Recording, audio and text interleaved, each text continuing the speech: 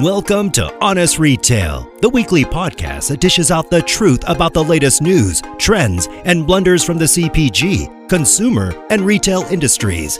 Now, here are your hosts, Cameron McCarthy, Taylor Foxman, and Carlton Fowler. Hey everybody, welcome to episode 36 of Honest Retail. I feel like I need training wheels on because it's been a little while since we published our last episode. I think our last episode was on 10/4. It's been a little bit of a busy month for all three of us. We are committing to weekly episodes moving forward. So we did want to say that from the outright, but it's good to be back with the OG3. So it's good to see Taylor. It's good to see CJ. How have you both been doing? Taylor, start with you. Busy. Tired. I've been trying to do this whole early morning. I don't know if anyone follows anything I do, but I've been actively trying to be a morning person. I stopped drinking virtually 99% and thought that I would just rise with the sun. It has not happened. So still open to tips there. Yeah, you were you wanted tips, and then I think me and BevNet Mike were just wake up earlier and do it. I don't know. Yeah, you guys were the worst. I ended up meeting a Twitter friend who writes for the New York Post. This is a real story. He saw that I wrote that, and then I was trying that whole cold shower in the morning thing, and took me to a Russian bathhouse. I swear to God, a Russian bathhouse in Financial District. I've never worn a bathing suit in my life. I don't own bathing suits. And he was like, I read your tweet. I think you need to do one of those cold baths in the Russian bathhouse things. So following this whole morning routine conversation, the New York Post team took me to a bathhouse. I put on a bathing suit, never put on a bathing suit, nor have I met this person other than on Twitter, and went into a steam room and then did a cold bath. All of this in an attempt to become more of a morning person. But long-winded answers to say I'm good, I'm tired, and I'm still on my quest to become more of a morning person. There is a spot in San Francisco called the Archimedes Banya. And it's like they've slapped every culture's bathing traditions together in a single building, and then they put it deep in the roughest neighborhood in San Francisco. So it's it is a trip, but there are Korean baths, there are Russian baths, there are Turkish baths, there's Finnish sauna. You can get beat up with birch branches. I love it. I keep on trying to do deals there, like Eastern Promises style, but no one wants to go just sit in a steam room with me and do deals. It'd be pretty intimidating. I've never met this person. So the fact that I'm meeting this person who I met on Twitter who could potentially kill me. Yeah. And then asked me to bring a bathing suit and flip-flops. Asked me to be in bathing suit and flip-flops. The whole thing was so you guys know me, this was so out of my comfort zone, but it was cool. I mean, would I do that every day? No, but I did. CJ, if you try to do the deals at this one downtown in Fidei, I'm telling you, there were many men that were in towels, and there's a bar and a restaurant in there. Yeah. So as disgusting as that sounds, so as you're naked or in your bathing suit and it's wet and gross and there's hair on the floor, you can order sorry, it's so not my style, but you could order a beer and you could talk shop, CJ. So you could bring them there and try to close deals in the bathhouse. I love it. I feel like it's just asking to get canceled, but I also love it. It's not a very opening environment that you're providing for all founders. if that's the route you're going, for sure. Maybe I could provide unisex muumuus. We could it's you're taking a steam, but we're all we've got full length clothing on everything. Yeah, it only took us 4 minutes to get off the rails, but we're gonna rein it back in here. CJ, how have you been? You've been traveling a lot, right? Yeah, I've been traveling. It's we're doing some fundraising right now, and what's been amazing, one of the coolest parts of my job is just having pretty unfettered access to some of people that I view as titans and masters of the universe. Average person wouldn't know their name, but you get to sit down and ask them, so how are you deploying capital for the next 18 months? And it's wonderful to be able to learn from them and it's terrifying that they don't all necessarily agree because you're just like, well, not everybody can be right. So I guess we'll see. And what's the sentiment right now? I mean, the sentiment goes, in anywhere from I think that we're going to get a lot worse to this is kind of as bad as it's going to get to, specifically for the the private investment world, like, a lot of pointing out that there's kind of this wall of money that did go into, we'll call it private equity in general, VC being a subsection of private equity, and it could very well be that this is, that's gonna start to get really itchy, that capital, mid 2023. So I think with anything, the more you can just control your emotions and say, I don't need to chase deals, but I also am not afraid to make deals.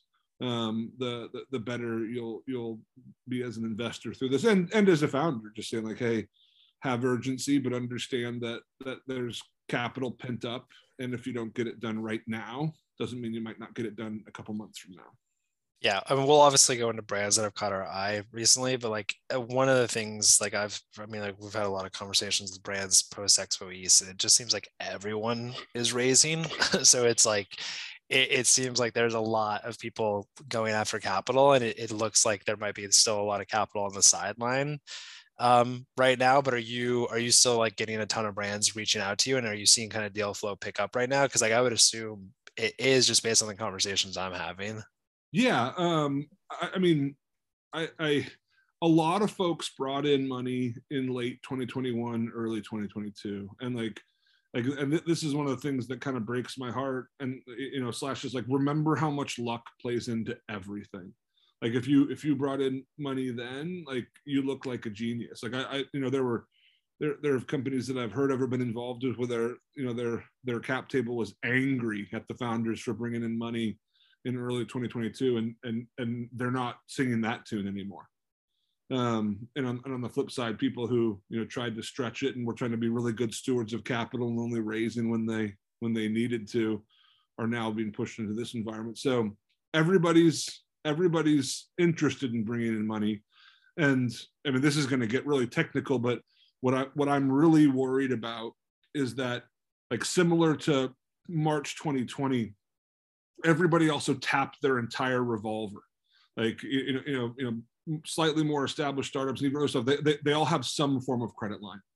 And if everybody in the world taps their whole credit line, and that makes banks do a big pullback, like that could exacerbate the situation. But it becomes kind of like a tragedy of the commons situation where you're not going to get everybody to stop pulling down on their credit lines individually, because you can't be the one who doesn't have the credit line anymore when the music stops. But that's something I'm seeing out there that's pretty scary.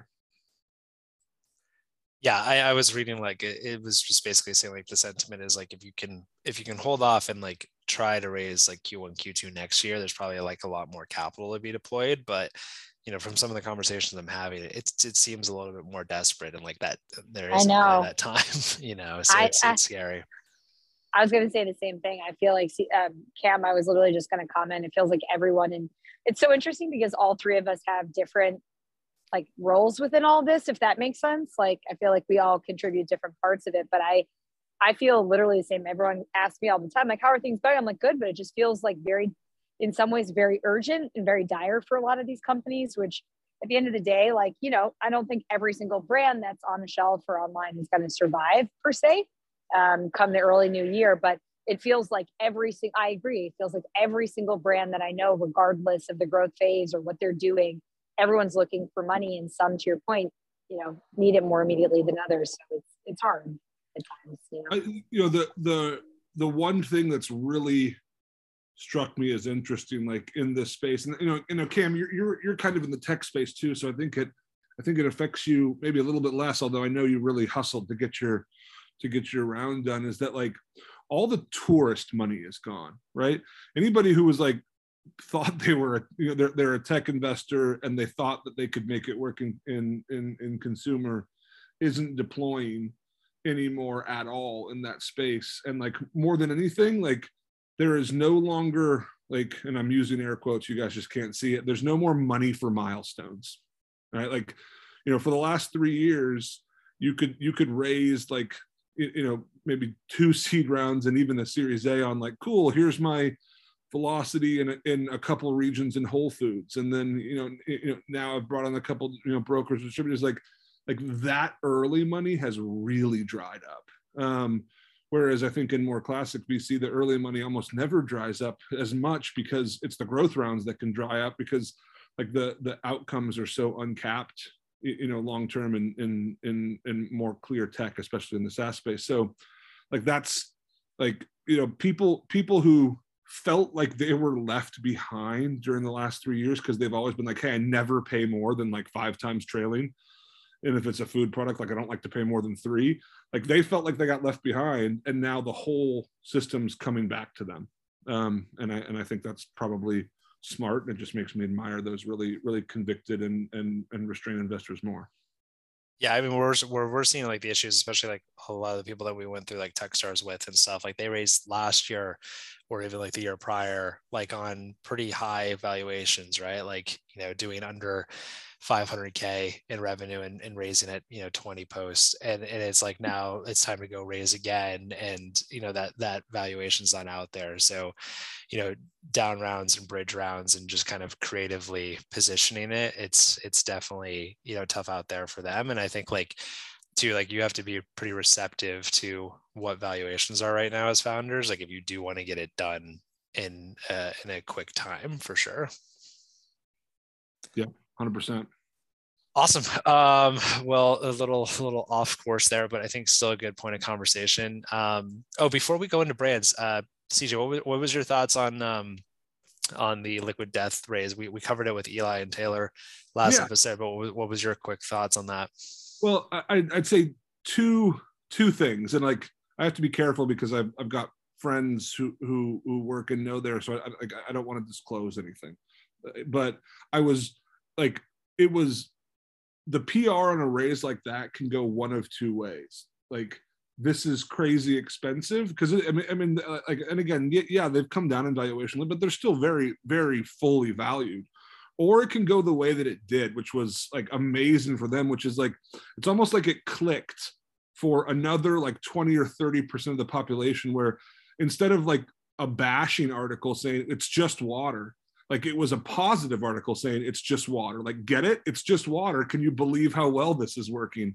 And like, when I look at that, like there's a lot of people that kind of love to make hay, lobbing rocks at the leaders and the people who are growing fast and doing a lot of really interesting things. And I think Liquid Death gets more than its fair share of that. But like, you cannot deny that round filled quick in a really tough time. And on a top line basis, they are doing some of the most amazing things I've ever seen. I think every company has its challenges, and they have some challenges to overcome. I think they've got a great team, and they've got a likelihood to do it. But when you have like a consumer zeitgeist moment, the way they did as a function of that raise, like that's when you start to say, oh my God, like, are we looking at like a multi-billion-dollar water company? That might be the case here. Yeah, no, I'm excited. I was bummed I didn't shell out like the $65 for the Martha Stewart Liquid Death candle that launched 2 weeks ago, but I was really jealous of everyone posting about it on Twitter. So I'm excited to see what they come out with in the future, and definitely excited to continue to follow them. And I see they're now getting into iced tea, which will be pretty cool. Taylor, what brands? Me and Taylor were joking before we started recording, because we're doing a pitch competition on Friday, and so they've been sending her a bunch of brands for the pitch competition, and they're very functional and emerging, and not necessarily in the zeitgeist of what Taylor would usually be pulling for at the grocery store. But Taylor, what brands kind of caught your eye over the last week? I have a brand, and I want to know what you two think about the general category. There's a company called Body. It was started by a girl I know named Jilly Hendricks. I believe she was like big in like the influencer scene. I believe she's like a DJ or knows DJs. I don't know. Anyway, it's getting a lot of press. She's doing really well with it. It's a low ABV vodka. And I've been seeing and I've been getting a lot of product around this low ABV category.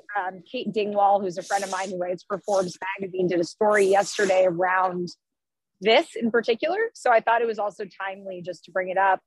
I'm on the fence around the category. I like the idea of it. I guess I'm just in this, all or nothing, where I went from having alcohol in my life for what I've been doing 13 years to I really drink now at this point, maybe one day a week max. And if that, so I've scaled back since we even started the pod, like 90%, honestly, on my drinking, right?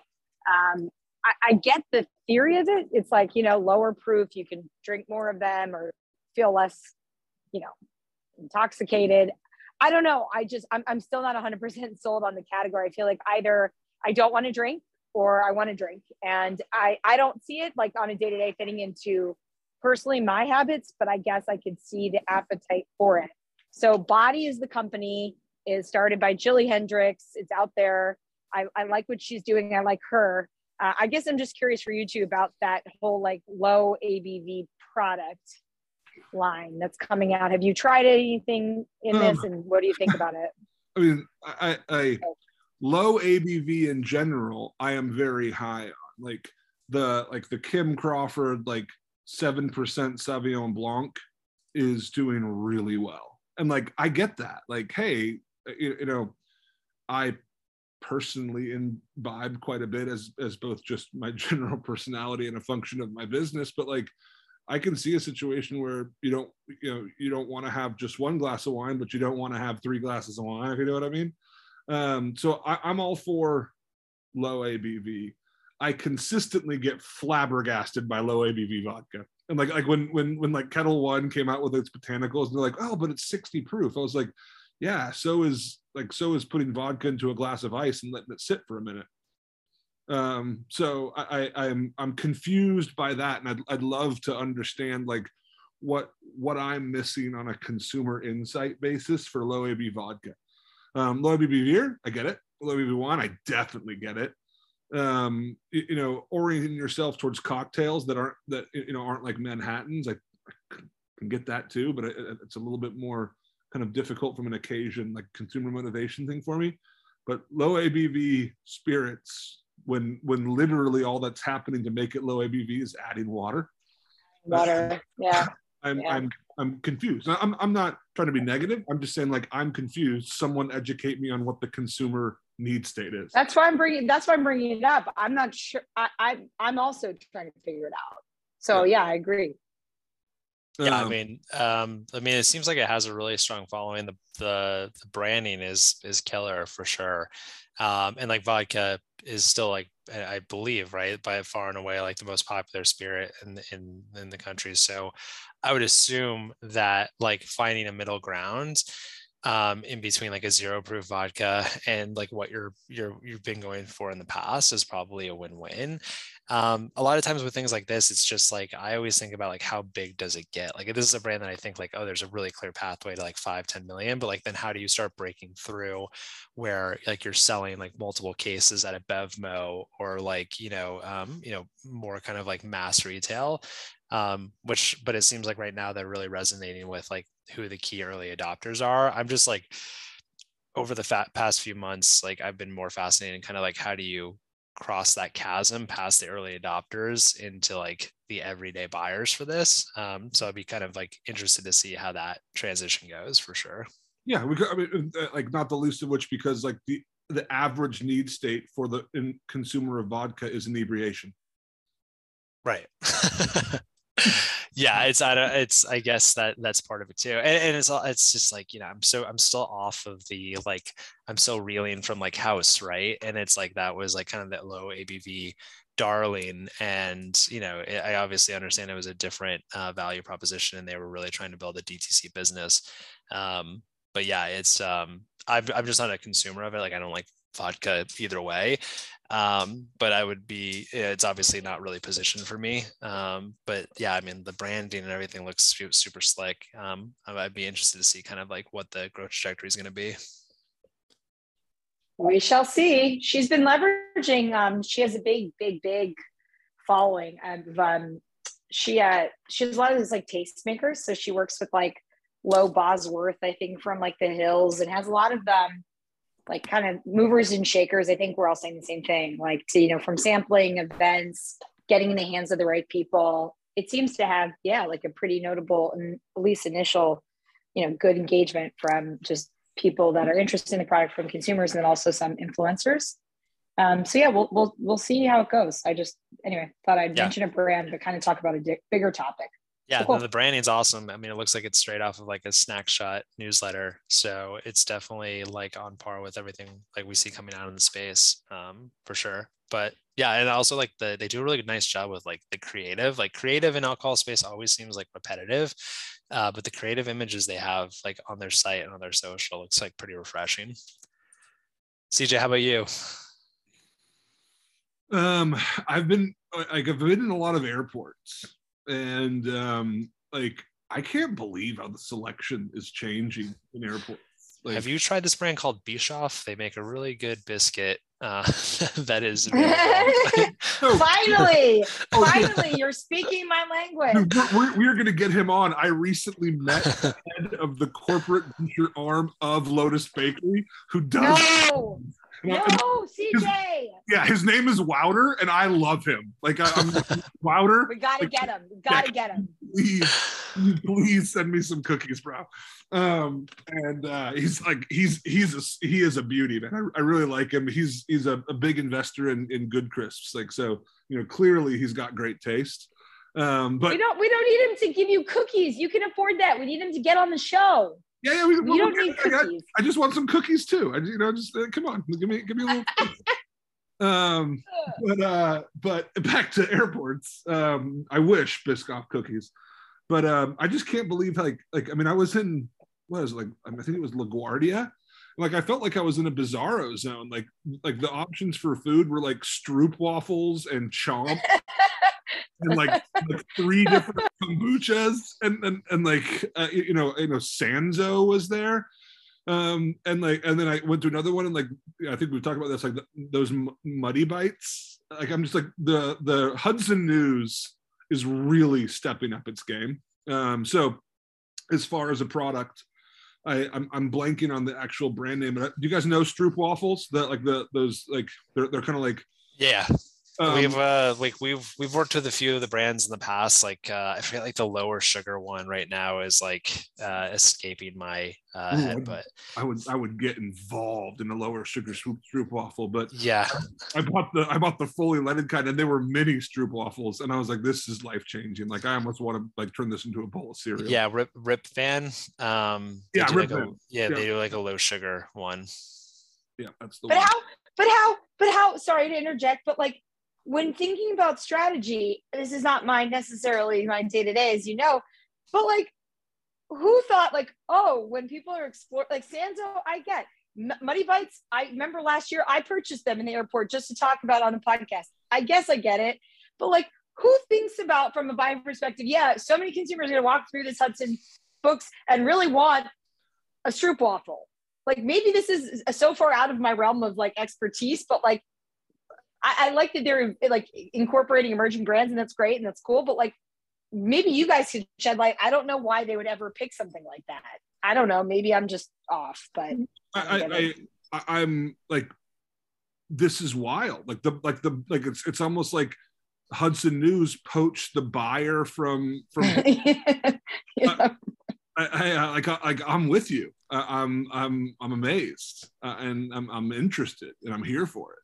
Yeah, Stroop waffles are really big in the running community too. Like, so there's a brand called Honey Stingers, and so they make like pouches that are simply like just like condensed honey with like a bunch of electrolytes that like you eat during your runs. But like their other product that they make is like Stroop waffles that you like eat during your runs too. They're like supposed to help fuel you.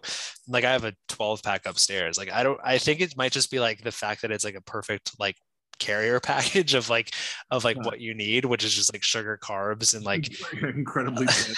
yeah. So it's I would say like they're very good. There's another brand. I know a lot of stroopwafel brands for some reason, but yeah, stroopwafel's great stuff. Of course you do. Of course you do. But yeah, there's a few other ones out there that I'll put in the show notes for sure for any stroop enthusiasts out there. Awesome. Well, hopefully you find some other great brands on your journeys. So for me, so we have had a few brands send us a bunch of stuff for this pitch competition. One of the brands actually dropped out because they had a late conflict of time, but they did send out samples, was Deloce, which I tried yesterday, and I hope I'm pronouncing that right, DLOCE. They make like naturally caffeinated spiked beverages, so like an espresso martini, which I haven't had that before. I don't do well with alcohol and I don't do well with caffeine, so I can't imagine that that's going to be the SKU for me. But lemonade iced tea, I tried that last night and it was really good. I was surprised that like wine kind of was the base for it, but I thought it was really good. I love the branding. Like the font they use is kind of like, it's cool. Really hard for me to like, it looks like every cookbook my mom used to own, which is like kind of like, it feels like kind of like it's just like a cool retro vibe to everything. But yeah, I really like the product. I like the branding. I was bummed that they had to drop out on Friday. But yeah, I'm looking forward to kind of what this brand's doing. Have either of you tried it? I've definitely tried the espresso martini, but it was one of its earliest manifestations. I think it was actually before. We talked about that, CJ. Yeah. It was before it was available. And I think I'm told by many it's improved significantly. And James was telling me about the lemonade product that came in the pitch competition. So I'm interested in what it tastes like. I just haven't interacted with it yet. Yeah, it was very good. Yeah, I used to, I've been involved with them like on and off for the past few years. Not right now, but I like the team a lot. And I agree about the formulation. I've tried the new version. I think it's much better than the pre-existing one. I too was surprised. So when I got that, I again, I'm not day to day with the team right now, but I still stay in touch with Sean and knew that they've made a lot of traction in terms of more like, retail footprint across the country. I think they've had some really big wins. I didn't know actually that they had launched this new product. I don't love coffee. I like what it does for me. So I'm not the right consumer either way, even if it got better flavor wise. But in terms of the iced tea one, I don't know. It could go either way. You liked it. I haven't tried it yet. I do have it in my fridge though. Cam, you enjoyed that flavor? Cause I saw it. I was like, that's interesting.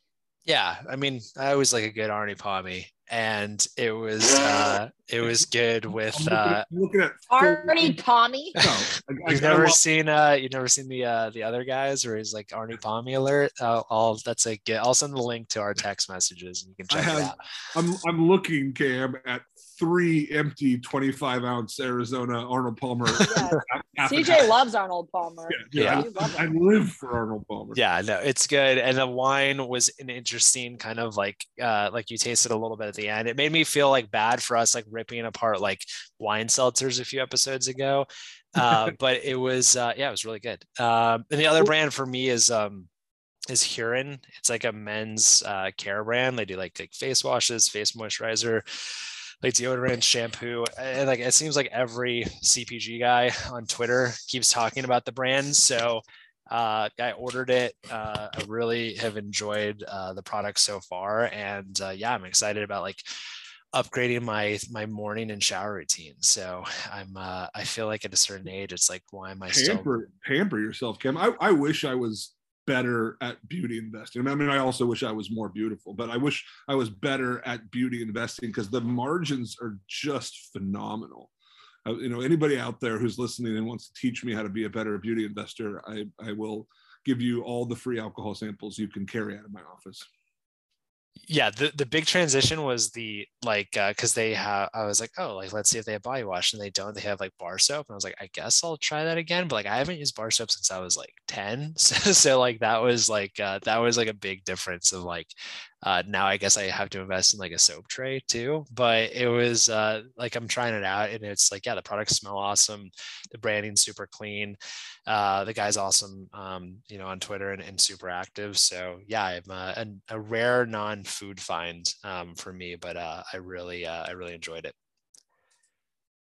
Cool. So we're like over halfway of the podcast, and we haven't dived into any topics, but I think that kind of works because we haven't talked to each other for 2 weeks now. So it's good to kind of just touch base.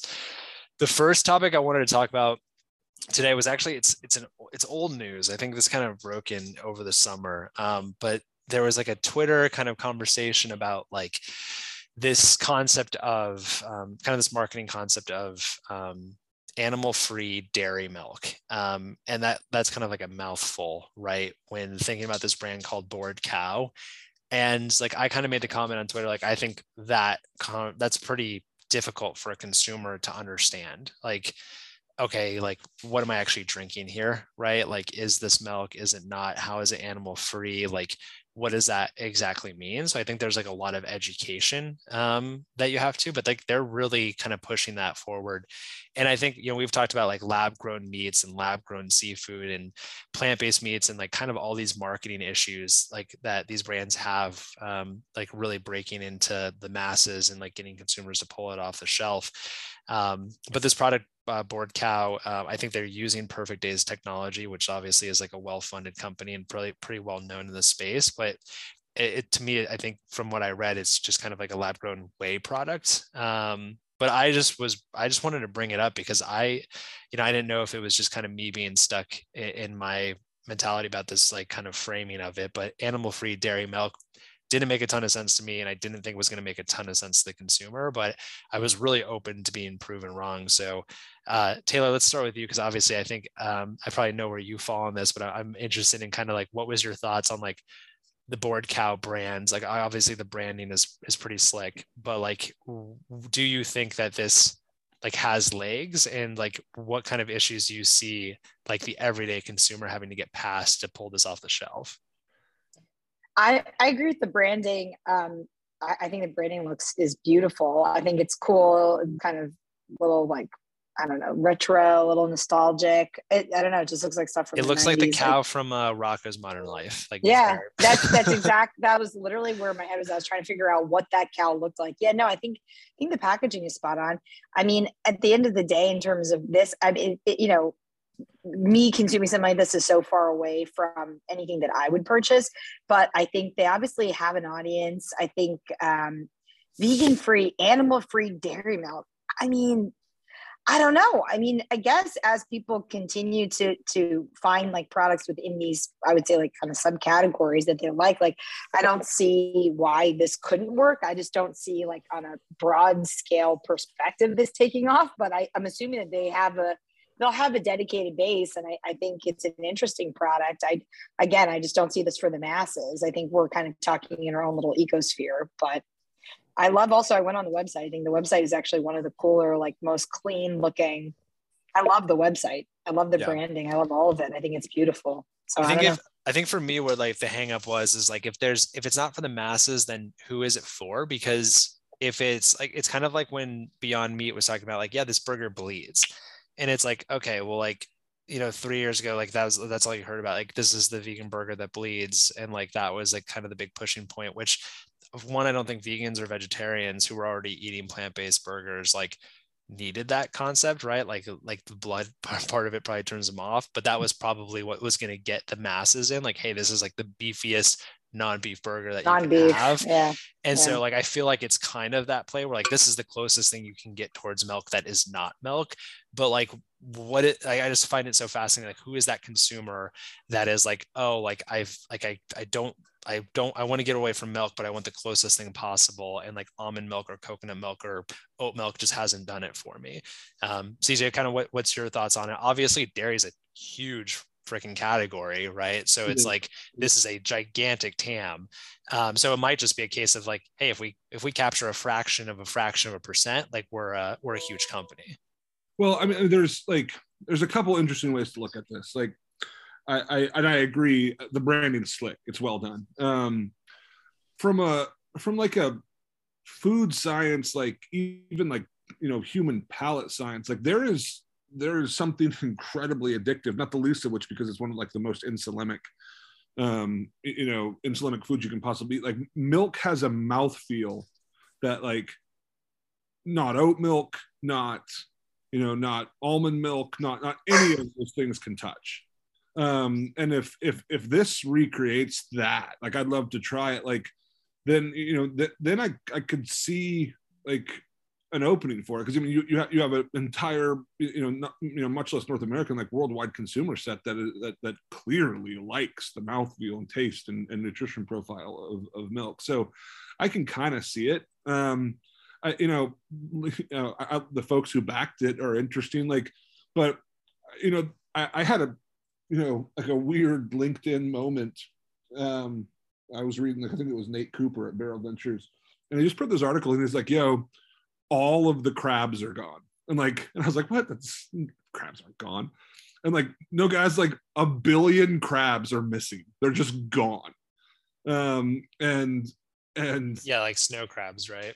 Yeah, crab season's just canceled in Alaska. Like we're gonna have to deploy some of the same USDA savior mechanisms that like if a locust farm, like a locust swarm hit all the corn things. And so I'm looking at that, I'm saying like, okay, from an investor standpoint, like is what this all is a giant call option on a clearly broken food ecosystem. Like, and people have listened to the podcast, like I'm not anti-climate. I'm supportive of a lot of stuff like that, but I'm not like on an ESG drum. Like I'm not. It's not my personality, and it's not the way I invest. But like that, for some reason, made it click for me in a very, very different way from an investment thesis standpoint, where you want to know the way that fermented seafood becomes mainstream when there are no more crabs. And you want to know like when what makes fermented milk work when the alternative through either tax regimes or simple decimation of the supply, when a normal glass of milk costs $10. So it clicked a little bit more for me why these things are getting this funding and where they can go, because they're not for the consumer mindset of today. They're call options on what might happen to our food system.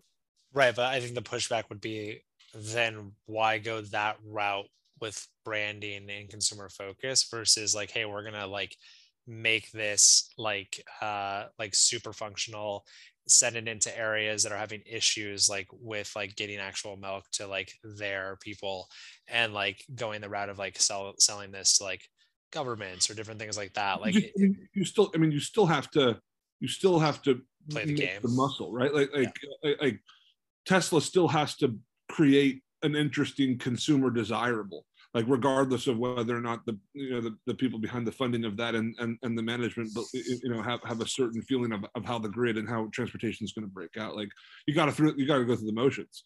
Yeah. And revenue in is a good thing. Every dollar of revenue in that works for even a small consumer subset is a dollar that doesn't have to be invested. So it's mainly just a reframing on risk and timeline and what this capital is actually trying to accomplish that kind of clicked in for me.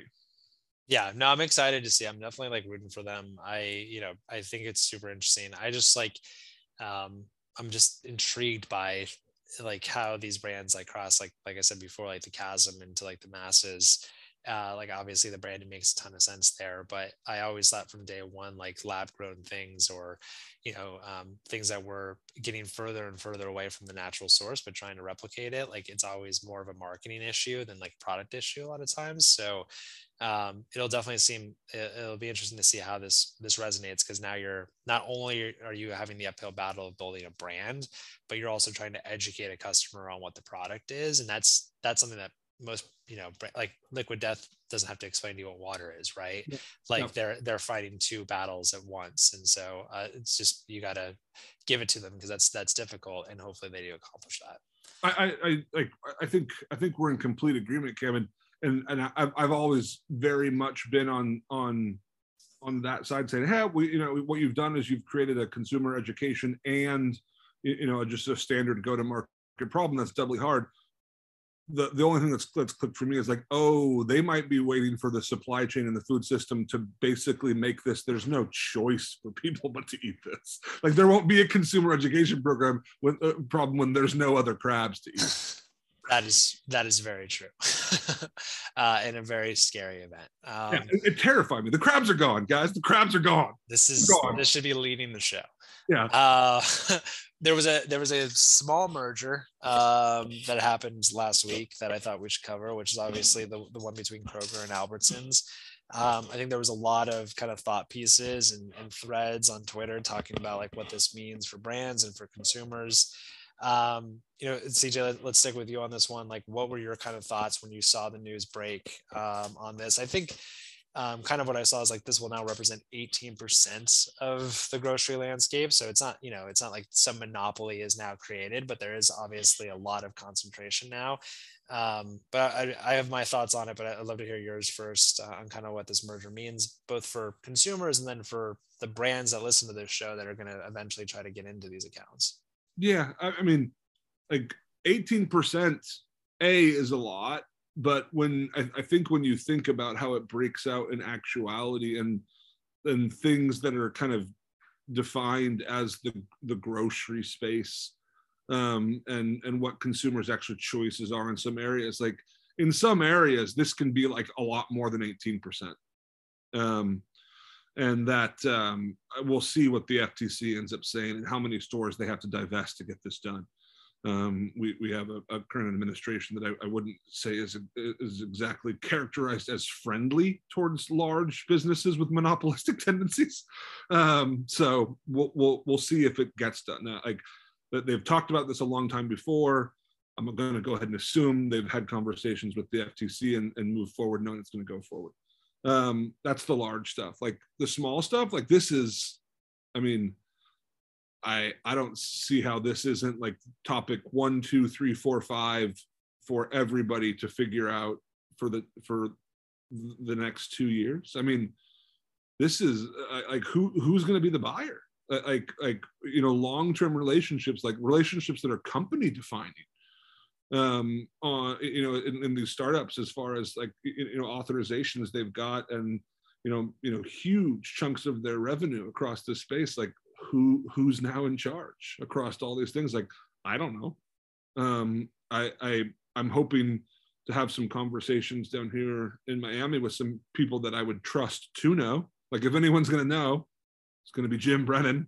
And I will report in next time what I've learned. But this is fascinating. And I guess the last thing I'd say is, like, until I reminded myself just how big Walmart is in grocery and is becoming, and just how much Target is trying to push into grocery, like it made this make a lot more sense. Like this is a response to Walmart. And people made all this big deal about Amazon going to grocery. It hasn't been quite as much as it seemed, but like this is a response to Walmart more than anything, in my opinion. Of like, okay, Walmart is starting to really become a dominant player in this market. How do we keep up with them, and keep up with them primarily on a pricing capability? Yeah, I think my first thought kind of went to the brands, right? Because like I remember like selling into Whole Foods before the Amazon acquisition used to be like so fun, right? You'd go find the you'd find the manager inside of the store, and then you'd drop off some samples, you'd create a relationship, and they'd move it on to the buyer, and like you'd get into that region, or at least a handful of stores, like relatively quickly, just through like a grassroots campaign. And one Whole Foods inside of a region didn't look like the other Whole Foods inside of the region. And so it kind of like created a really nice competitive landscape and allowed the brands like a lot of freedom and autonomy to get into these stores. I think like obviously through like the Amazon acquisition, like centralization of buying, comes into play. And obviously like that's something that Kroger and Albertsons are already doing across all their different banners. So I think this just gives less at bats for brands. And now, you're getting a no, not only for now 10% of the grocery market, but 18% of the grocery market if you get a no. And so it just provides you less opportunity to like grow your retail footprint. But at the same time, I think that it's probably a net win for the consumer in terms of like the prices that they'll be paying I saw a lot of people pushing back, being like, now if it's a monopoly, they can charge whatever they want. Like, they are not going to, because they're going to be competing with Walmart on price every single day. And so like, this is like, going to be a net win for the consumer. They're doing this to keep up with Walmart, right? Right. Yeah. So my fear is for the brands. I think it benefits the consumers. And that's kind of just, my high level view on it. Taylor, what was your thoughts? I don't really have anything else to add. I think it's all really interesting. I agree. I think they're going after the big guys, and I think it'll be good for consumers. I don't know. I think it's obviously such a big acquisition. There's I'm close with the retail team at Citibank, and I was supposed to have dinner with them last night, and they had to reschedule due to the deal. It may be cool to have them on. They sent through a huge case study actually last night around this. I'll send this to you, Cam and CJ, about, they're like, hope you don't mind, we've been a bit busy. And I'm like, that's okay. So it's a super cool deal. Really interesting to see those two big companies coming together and opportunities for consumers and just, moving forward. And I think, it's a direct kind of, not FU, but, at the Walmarts of the world for sure. So it's cool. I'll send this over now. You guys should take a look. It's a cool case study. Kim, I don't know Citibank team sent me. I don't know if you want to put it in the show notes, but the article that you decided to send out about this, was actually this is one of the reasons why I like doing the podcast so much. So appreciative of you always in that topics. That was the most interestingly specific article on this, that my mind didn't immediately go to, wait a second, what is the media advertising business implications of this? But as it pointed out, Amazon's got a $30 billion advertising business. And I think that part of this consolidation is a response to that grocery as physical retail. While everybody has said, gosh, all this online grocery shopping hasn't taken over. It's still, 75% physical space retail. That's true, but that ignores the fact that Amazon's taken that bit that has gone digital and created a $31 billion advertising business that is way higher margin than any grocery store. There's been a lot of startups funded over the last 6 months, basically with the value proposition of, we're going to be able to do what Walmart does internally for themselves, but we're going to be able to have a turnkey solution for any other retailer. So it's a big value proposition, kind of retail marketing, back to their consumers for sure.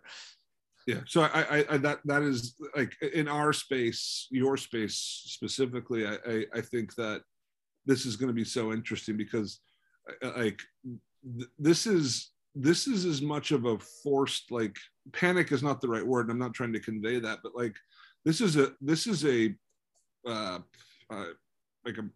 trying to put a floor on them. This is not them trying to this is going to unlock a bunch of growth. Walmart's doing its thing and Amazon's doing its thing, and that was squeezing conventional grocery in a lot of ways. Yeah. As I say every episode, it will be interesting to see. I was waiting for it. We have to get that on a shirt if we can. That's the next shirt we buy. We've got two more topics. Both were sent in by Taylor. We probably have enough time for one. So Taylor, I'm going to do it first and let you pick which one we go. Do we talk about the article you sent about the Every company launching the first ever protein boosted hard juice, which that is a mouthful, or TikTok kind of chasing Amazon through US fulfillment centers? I like TikTok if that works. I think the TikTok thing is interesting. Can I say one thing about the hard Do it. Oh yeah, go. Yeah, explain. I was looking at it. I was like, what the heck? I just want to read this to people. Build, and the reason I'm yelling is because it's all in caps. It's all in caps. All in caps. by Pulp Culture Plus is the world's first protein boosted hard juice.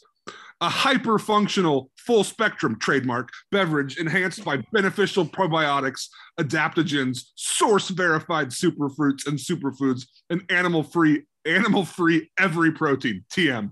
So they hit you with one plus sign, multiple fully capitalized words, two trademarked words, and enough like enough like buzzwords to win CPG bingo within like the first 5 minutes of the game. And so I that's impressive. That like I feel like someone just threw a bunch of things into Boggle, and like if it were April 1st, I would be skeptical this was real. It was like a Jack Owoc per piece of a copy that was generated for sure. Yeah, it's very intense. Awesome.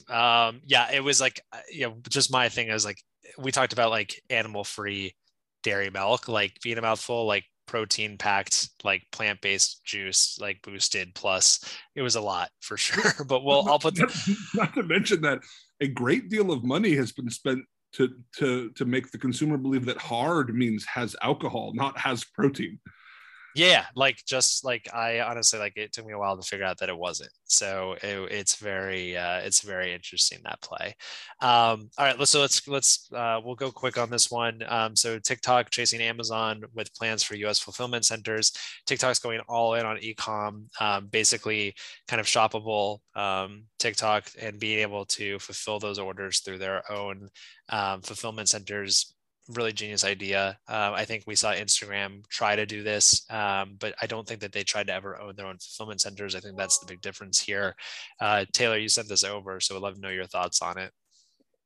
Yeah, I think it's really interesting. I just feel like it makes a ton of sense. I mean, I don't know the numbers offhand, but like the sheer amount of people that now under, the age of 30 say that they consume their news through TikTok, and that's their like quote unquote like Google search engine of certs. To me, it's just like if it could become more of a one-stop shop, we know the numbers around like engagement on that platform, myself included, from a passive perspective. But a lot of it is selling brands, selling content, right? Selling products and offerings and services. So I feel it's like the next step for TikTok is being able to like develop warehouses and actually like, take things, because like a lot of the stuff that's being sold or in a lot of the music, like all the music on the charts comes from TikTok. A lot of the things that are trending when it comes to clothing and products and stuff come from things that are happening on TikTok. So to me, it feels like an organic next step because you already have the audience, you have their engagement, you have their interest in these influencers that are most of the time pitching products, selling endorsements, whatever. Why not add the layer of e-commerce to it? I mean, to me, it seems like a really natural transition. And I personally will definitely be purchasing things through TikTok. Again, you will not find me doing it. I made one TikTok. Hopefully none of you have watched it. It's me walking uphill on a treadmill. And somehow I have had 300 views and now I have like 150 followers. So look, if I actually put time into this, there's a chance. But I am that's my, 20 minutes a day of, just looking at what people are making food, different recipes and what they're wearing. And it feels like such an organic next step for them. And I will be definitely leveraging that tool. So we talked about like Instagram Shop a few weeks ago. I'm like, I never bought anything. Who knows? I may not, you know what I mean? Like we'll see what ends up happening. But I could see there being a good amount of conversion from people that follow these people that engage on the platform to purchasing. I don't know. It's just my thoughts. I mean, if the creator economy is going to get to where it is, like me being able to set up like a TikTok, like make it about my niche, and then be able to have a fulfillment center where I can then build a product around like my content and then be able to get it out to my followers. Like, that's a really seamless process, right? As long as like TikTok makes it really easy, and it's a clear pathway to more revenue for the creators. So I think if you're empowering the people on your platform to make more money, in a similar way that YouTube has continuously done that over the last 10 years, like you're going to be in a winning spot. So I think it's really good. CJ, do you want to have the last word here? Yeah, sorry, I thought I was on mute. I think that it makes sense. I think that I'll probably end up buying some stuff. I think that building fulfillment centers is really hard. So I'm curious who they are going to end up partnering with, like to kind of figure this out. Like, is this how like Ojai maybe like comes into its own? Is this how like we read all these kind of scare pieces that Amazon was like letting go of a bunch of its square footage in this year because they kind of overbuilt. Like, is this where it all goes? It's really, really interesting how they like, because I guess the other alternative would have been a partnership with Amazon to do Yeah. that. Yeah. And like, which is obviously like, I mean, Amazon's trying to be a black hole and suck this all in, and have there be like no viable alternative other than a partnership with Amazon. Similar to kind of how we talked about the Liquid Death thing, when, the way they partnered with them. So I'm always so fascinated to like when a company makes a bet like this, where like, hey, if you know you're selling stuff and you're selling enough of it that you can get a good deal from Amazon, you know it, you won't fail in fulfillment. Obviously, there's a lot more revenue to be made by doing the fulfillment yourself, but that like is also super risky. So like just like that decision criteria always fascinates me. Yeah, and just to wrap, like, so I was I didn't know if it was like a full topic, but like Amazon yesterday, I believe, announced that, since you brought it up, CJ, that they're going to have next year a Black Friday NFL game on their streaming platform. Like, you want to talk about the ultimate like hack to get people shopping less at their competition and staying home and then shopping at Amazon. Putting a game on Black Friday and then funneling those customers into Amazon is like such an insane hack. Like, it's just so cool to see like where retail wars are getting and how people are going to start using their platforms better, like how Walmart's using their ad platform and everything like that. But like, I just thought like hosting an NFL game on Black Friday to keep consumers inside and then shopping online is just an amazing strategy. I'm used to like, hey, we're running a special on Tito's as a loss leader to get people to go to wine, not we bought the NFL so that you won't go to the mall. Yeah, and like they should definitely just like run ads in game and like different offers like in the game that you can like go and redeem, and like you got like Al Michaels like pushing products and stuff. Like it's just so much cool stuff. But yeah, that's it. Awesome episode this week. Again, we will be back with weekly episodes. We got some awesome guests coming up, and we will see you next week.